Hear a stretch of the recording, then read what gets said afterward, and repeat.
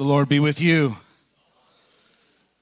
It's a joy to be in the house of the Lord with you this morning, to worship, to pray, to experience the love of God through the family and the people of God. This morning, our text from the Old Testament, I think, is very fitting.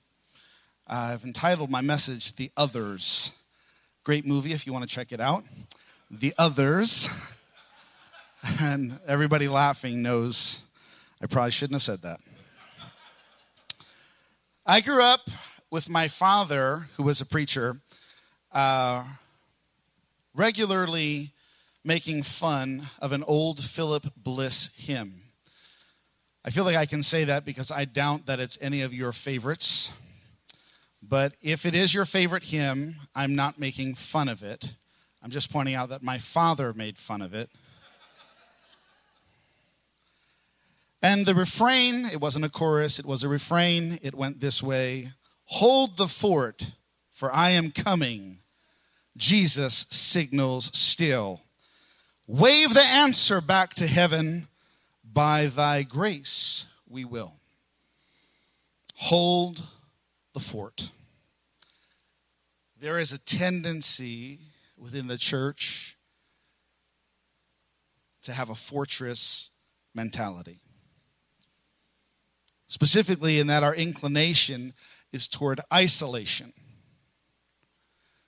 We want to hold up and isolate ourselves.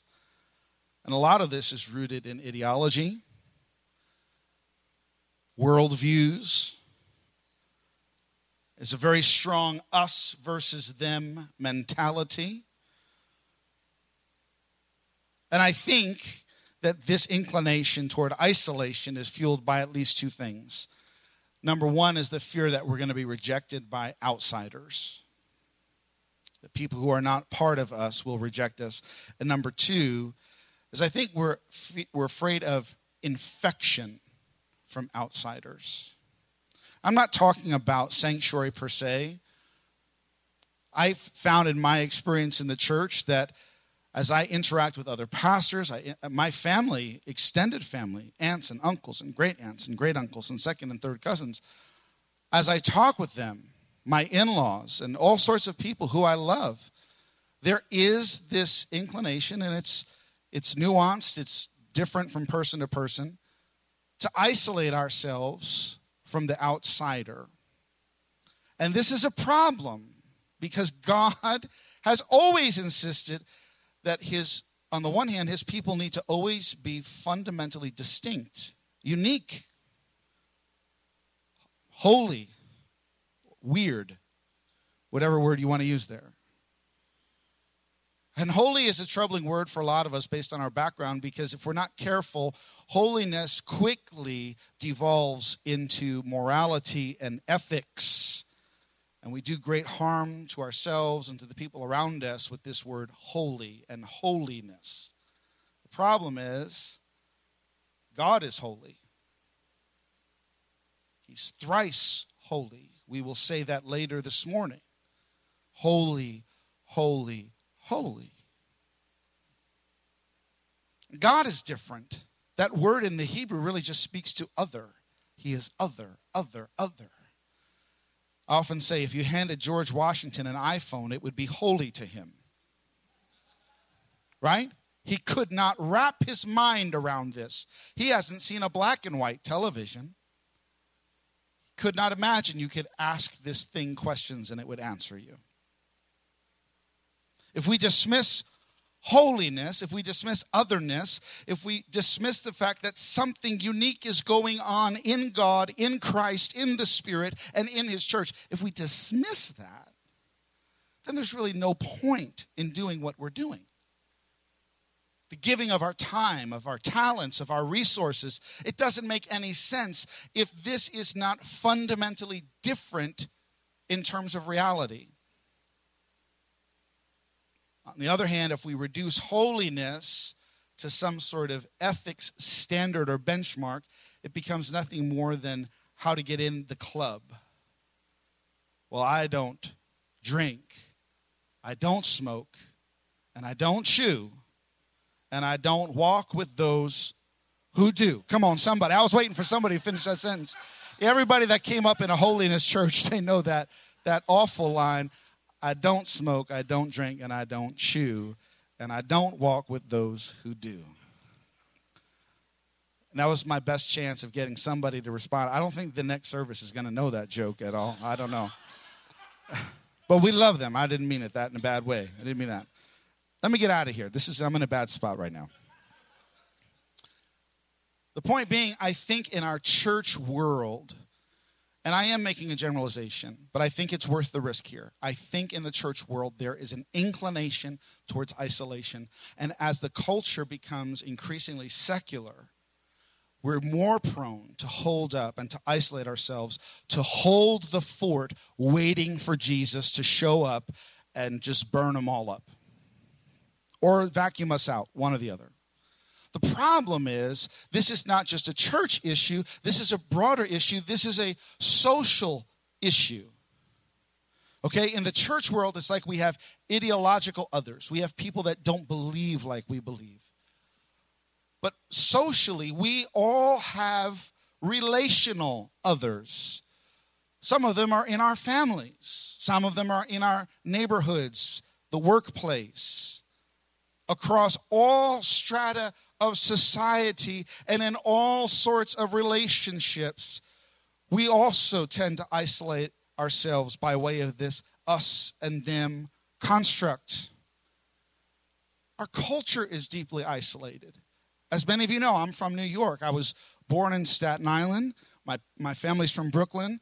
New York is the only place where 1,000 people can live in a high-rise and nobody knows each other. They're in the same building and they don't know each other. All it takes is a quick search through the New York Times and you can find article upon article about the crisis of isolation in New York City culture. And I don't think it's just New York City. Oklahomans are much nicer, and everybody said, I'm trying to get all the amens I can get. On some level, when you live in an isolated culture, you yourself will tend to feel like the other. What we do is we protect ourselves.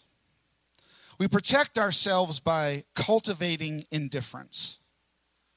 We cultivate indifference. And what that does is that limits our relational risks. If you can't hurt me, I'm safe. So we cultivate this indifference to limit and reduce relational liabilities and exposure. I really think there's a mentality there of scarcity, where we think that we can, even on a subconscious level, perceive other people as threats to our happiness. There's only so much happiness to go around. Elie Wiesel said it best. I've heard several people quote him, and often they don't give him the credit for it, but he said this. He said, the opposite of love is not hate, it's indifference. The opposite of beauty is not ugliness, it's indifference. The opposite of faith is not heresy, it's indifference. And the opposite of life is not death, but indifference between life and death. This is what I mean by isolating ourselves. I don't mean that we have animosity towards people. I don't mean that we're looking to start fights with other people or gossip about people or tear other people down. I'm saying that whether it's the church world or the personal world, there is a tendency. It may not be you, but it may. There's a tendency to have a fortress mentality where we build up walls to keep ourselves safe. And we don't have to be angry at people. We just have to have space. We have to have that secure wall. Henry Nouwen, one of my favorites, he said this: we do not believe that everyone around us is our enemy, but we behave as if they are. And suddenly we realize that we have become strangers in our own land. Fearful, isolated, and powerless. Instead of self-confidence and freedom, we experience anxiety and paralysis. Look at this line. The higher we build our walls, the more we hide the misery behind them. This is not what God wants for his people. Jesus came that we would have life and have it more abundantly. Abundant life is not a life that is isolated from other people, isolated from reality, isolated from the work of God that is happening apart from your part of the world. What did Jesus say in that same chapter in John 10? He said, I have sheep that you don't even know about. That doesn't get preached much in our churches. This text this morning from Isaiah 56 highlights Israel's relationship with who I'm calling the others. The others. For them, others, if you read the entirety of the chapter, would include eunuchs. Others were foreigners. Maybe for us, others are Republicans or Democrats. Maybe for us, it's illegal immigrants or it's CEOs and businessmen that live on Wall Street, work on Wall Street. National Israel understood these complexities all too well. Not long after the miracle at the Red Sea, Yahweh approached them in Exodus 19. And listen to what he said to them. He said, if you obey my voice and keep my covenant, look at this phrase, you shall be my treasured possession. And the next word there is important. Out of all the peoples. Indeed, the whole earth is mine, but you shall be for me a priestly kingdom and a holy nation. This is troubling even to many contemporary Jewish people.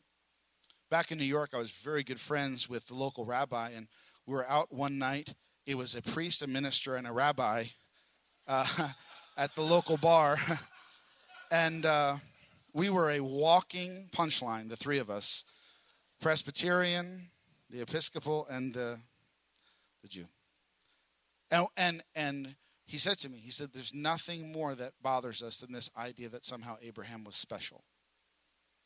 It offends our sensibilities. It seems very arrogant. Who are we to say we're special?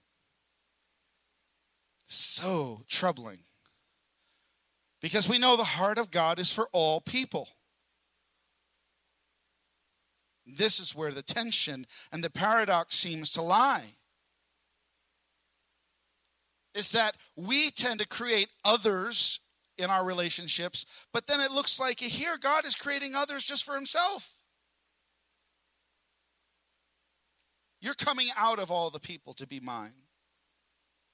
And of course, this was deeply connected to his command that all of the indigenous peoples in Canaan must be driven out.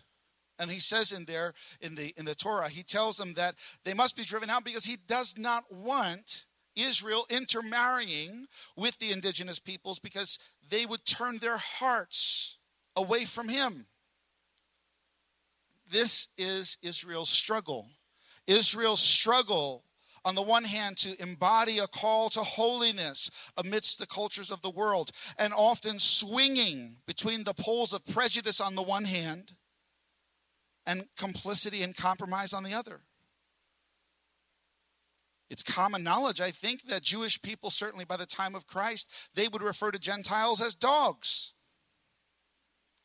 There's another text in the Gospels, I believe it's today's text in the Gospels, with the Syrophoenician woman, the Canaanite woman, where Jesus refers to her as a dog. There is this sense of division, of others, outsiders. And of course, Israel, on the one hand, when it was convenient, would stop condemning the outsider, and they would come alongside them as if there were no difference, as if there was no covenant, as if there was no Exodus. This, of course, is at the heart of why Israel was sent off into exile. Israel lost the land that was given and was sent off to the nations that were so admired as slaves. They went for 70 plus years. Many never returned, forever scattered throughout the earth.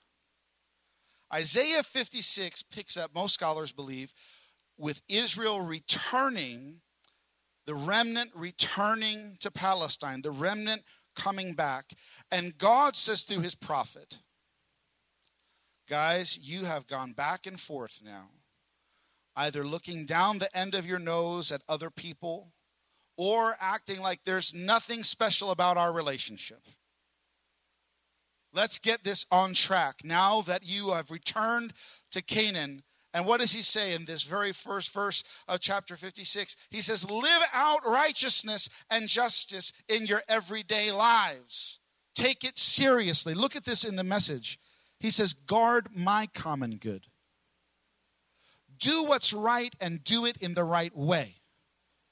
For salvation is just around the corner. My setting things right is about to go into action. What is God saying? He's saying, you have to take justice seriously. You cannot live in this space and act like things don't matter, like there is no right and wrong, like there are no consequences. You can't live that way. And then on the other hand, he says this, I am going to come back and really set everything right. That's a beautiful tension. That's not a hold the fort for I'm coming. That's saying this, live like a preview. The best analogy I ever heard for this is this idea, right, of a movie preview.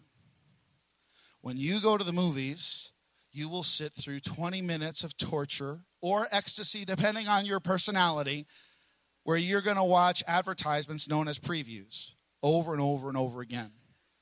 If a preview does its job well, it gives you A, an idea of what the movie's all about, and B, a deep desire to see it in its entirety.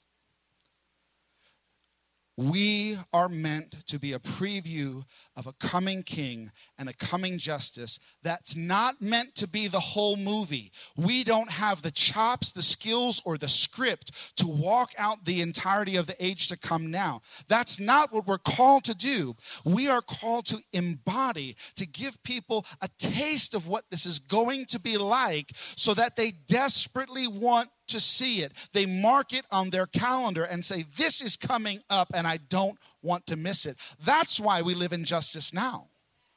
We don't live in justice now to somehow make ourselves better than other people. We don't live in justice now under the delusion that we have the capacity to set all things to rights. We don't. Look at what God says. He says, live justly, live for righteousness right now that you're back in Palestine, that you're back in Canaan. But remember, I'm coming with my salvation. Don't think that your justice is the end all. At the heart of God setting things right is the inclusion of the others, the outsiders. Israel had had converts and proselytes throughout its history, but there were always major asterisks with that. If we read Isaiah 56, we could possibly see an amending of the law of Moses. You see, Isaiah is welcoming eunuchs and foreigners. Even though Deuteronomy chapter 23, it keeps out those whose male organ is cut off. That was a Sunday school favorite of all of us.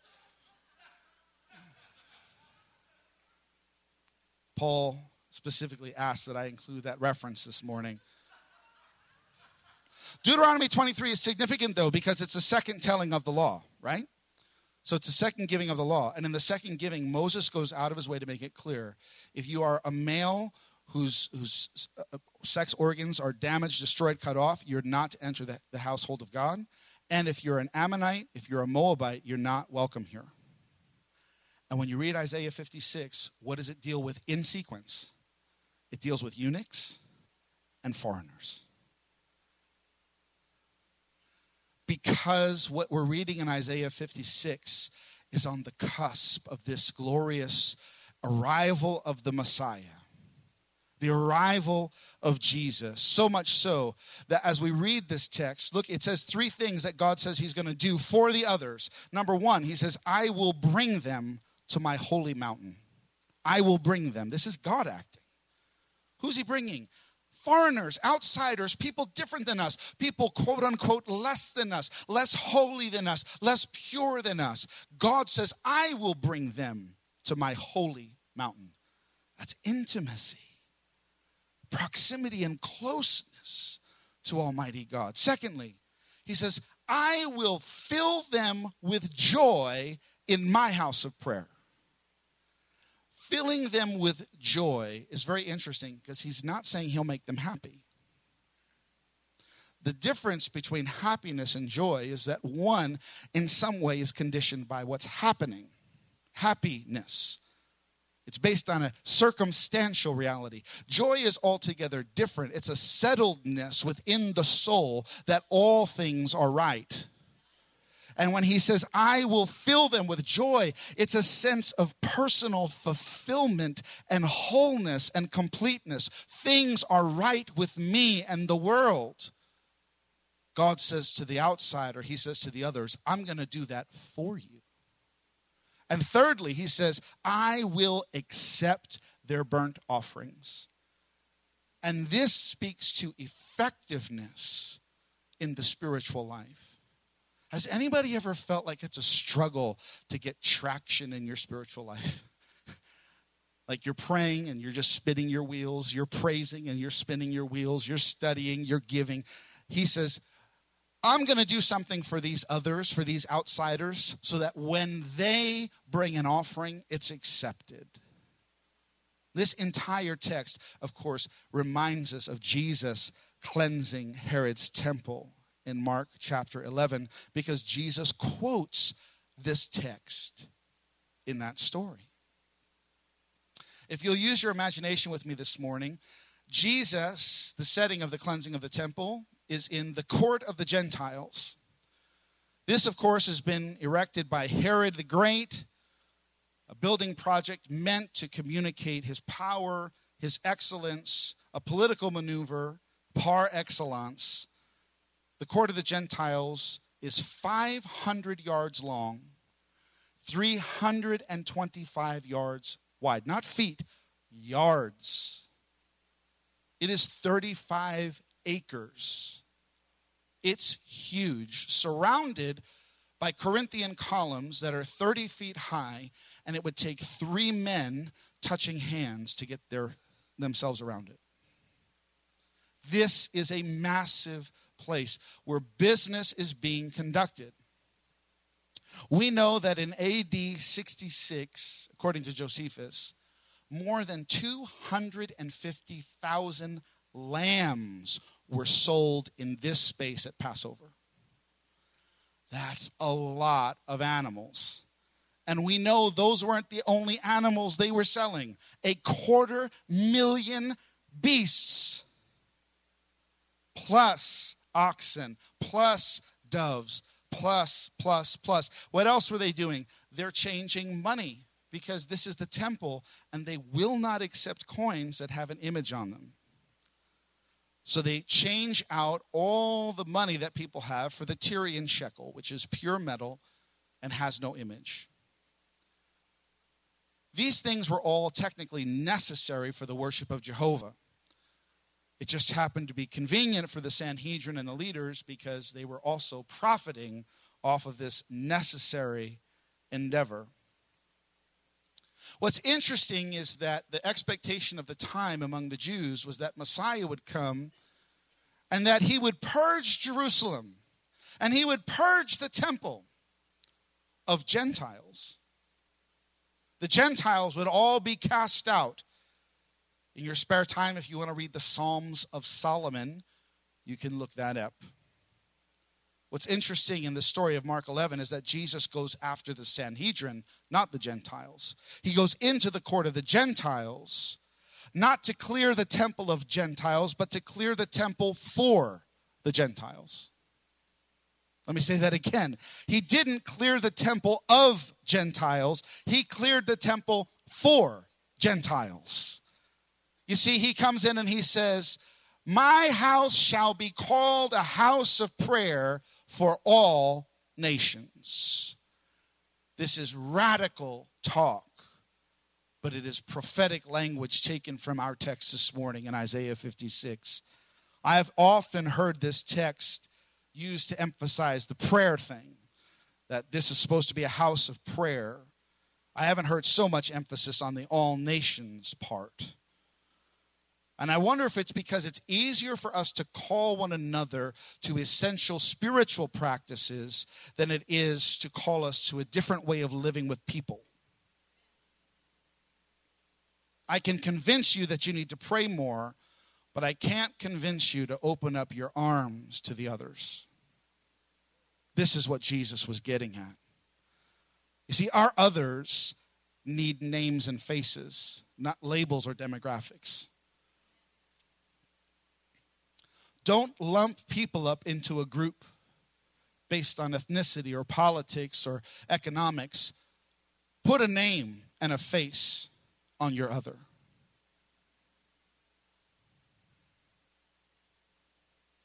I think when we start to do this, we will enter into a freedom.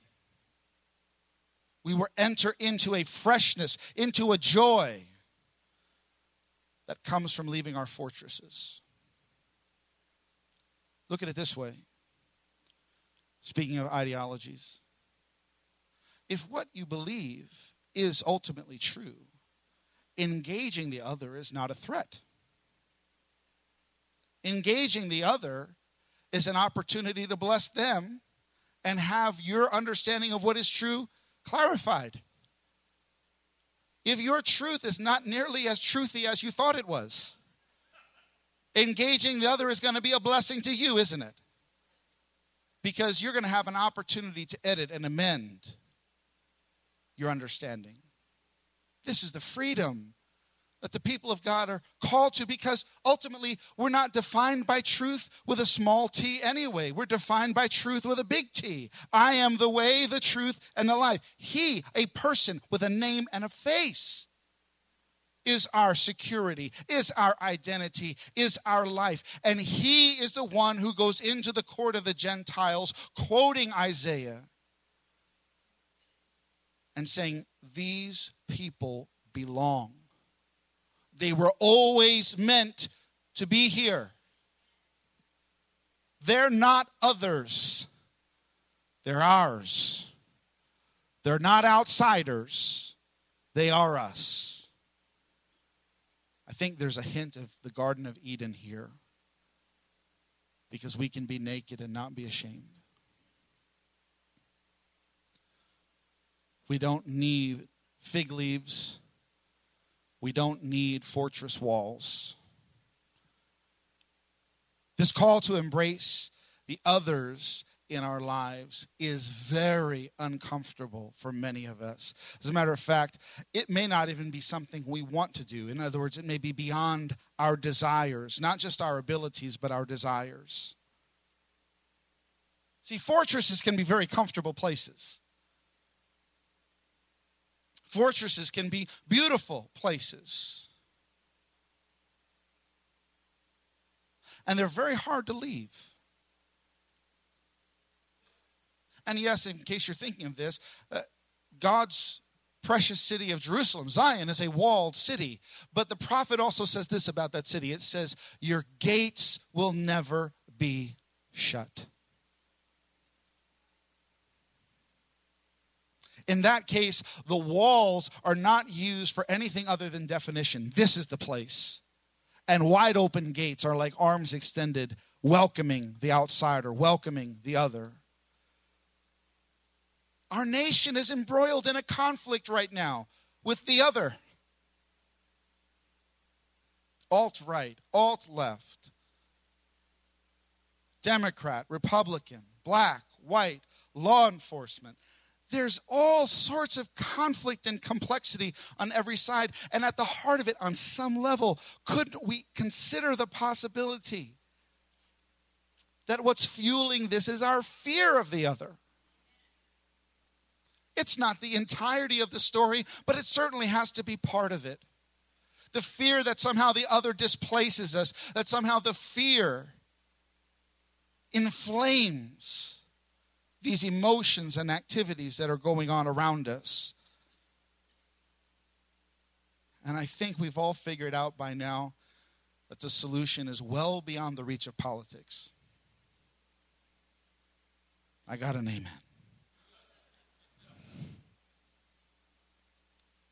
Not only is the call to embrace the other beyond politics, it's really beyond ourselves.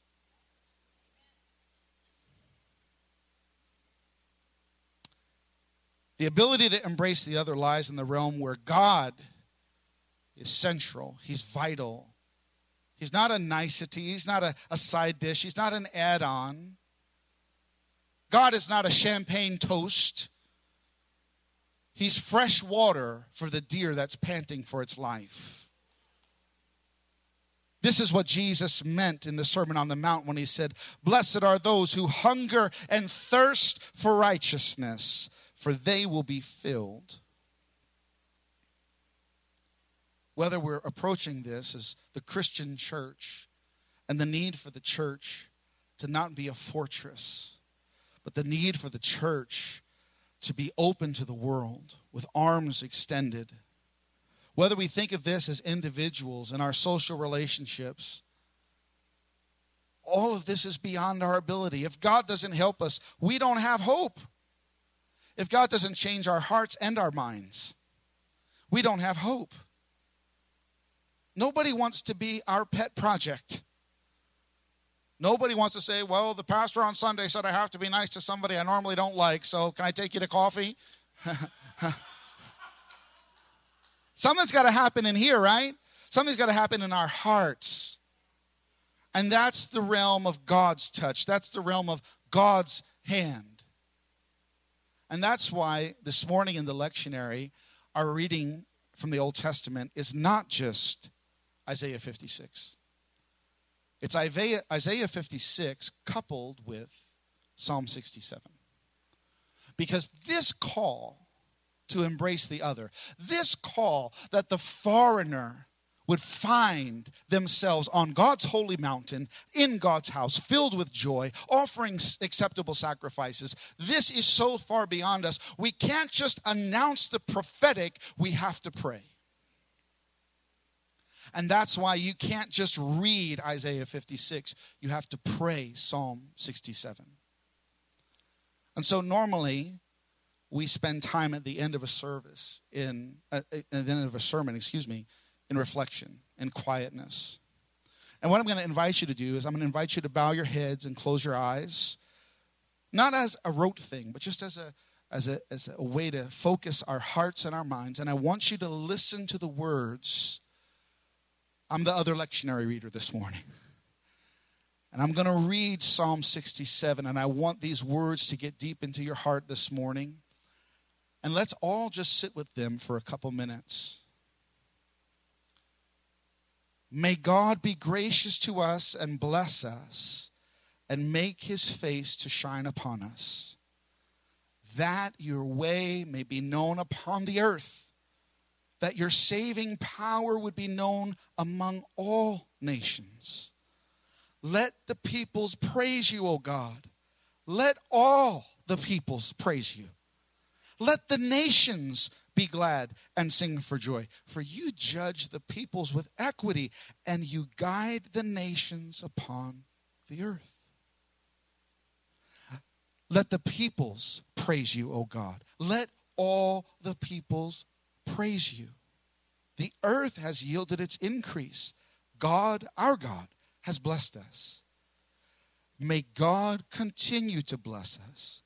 Let all the ends of the earth revere him.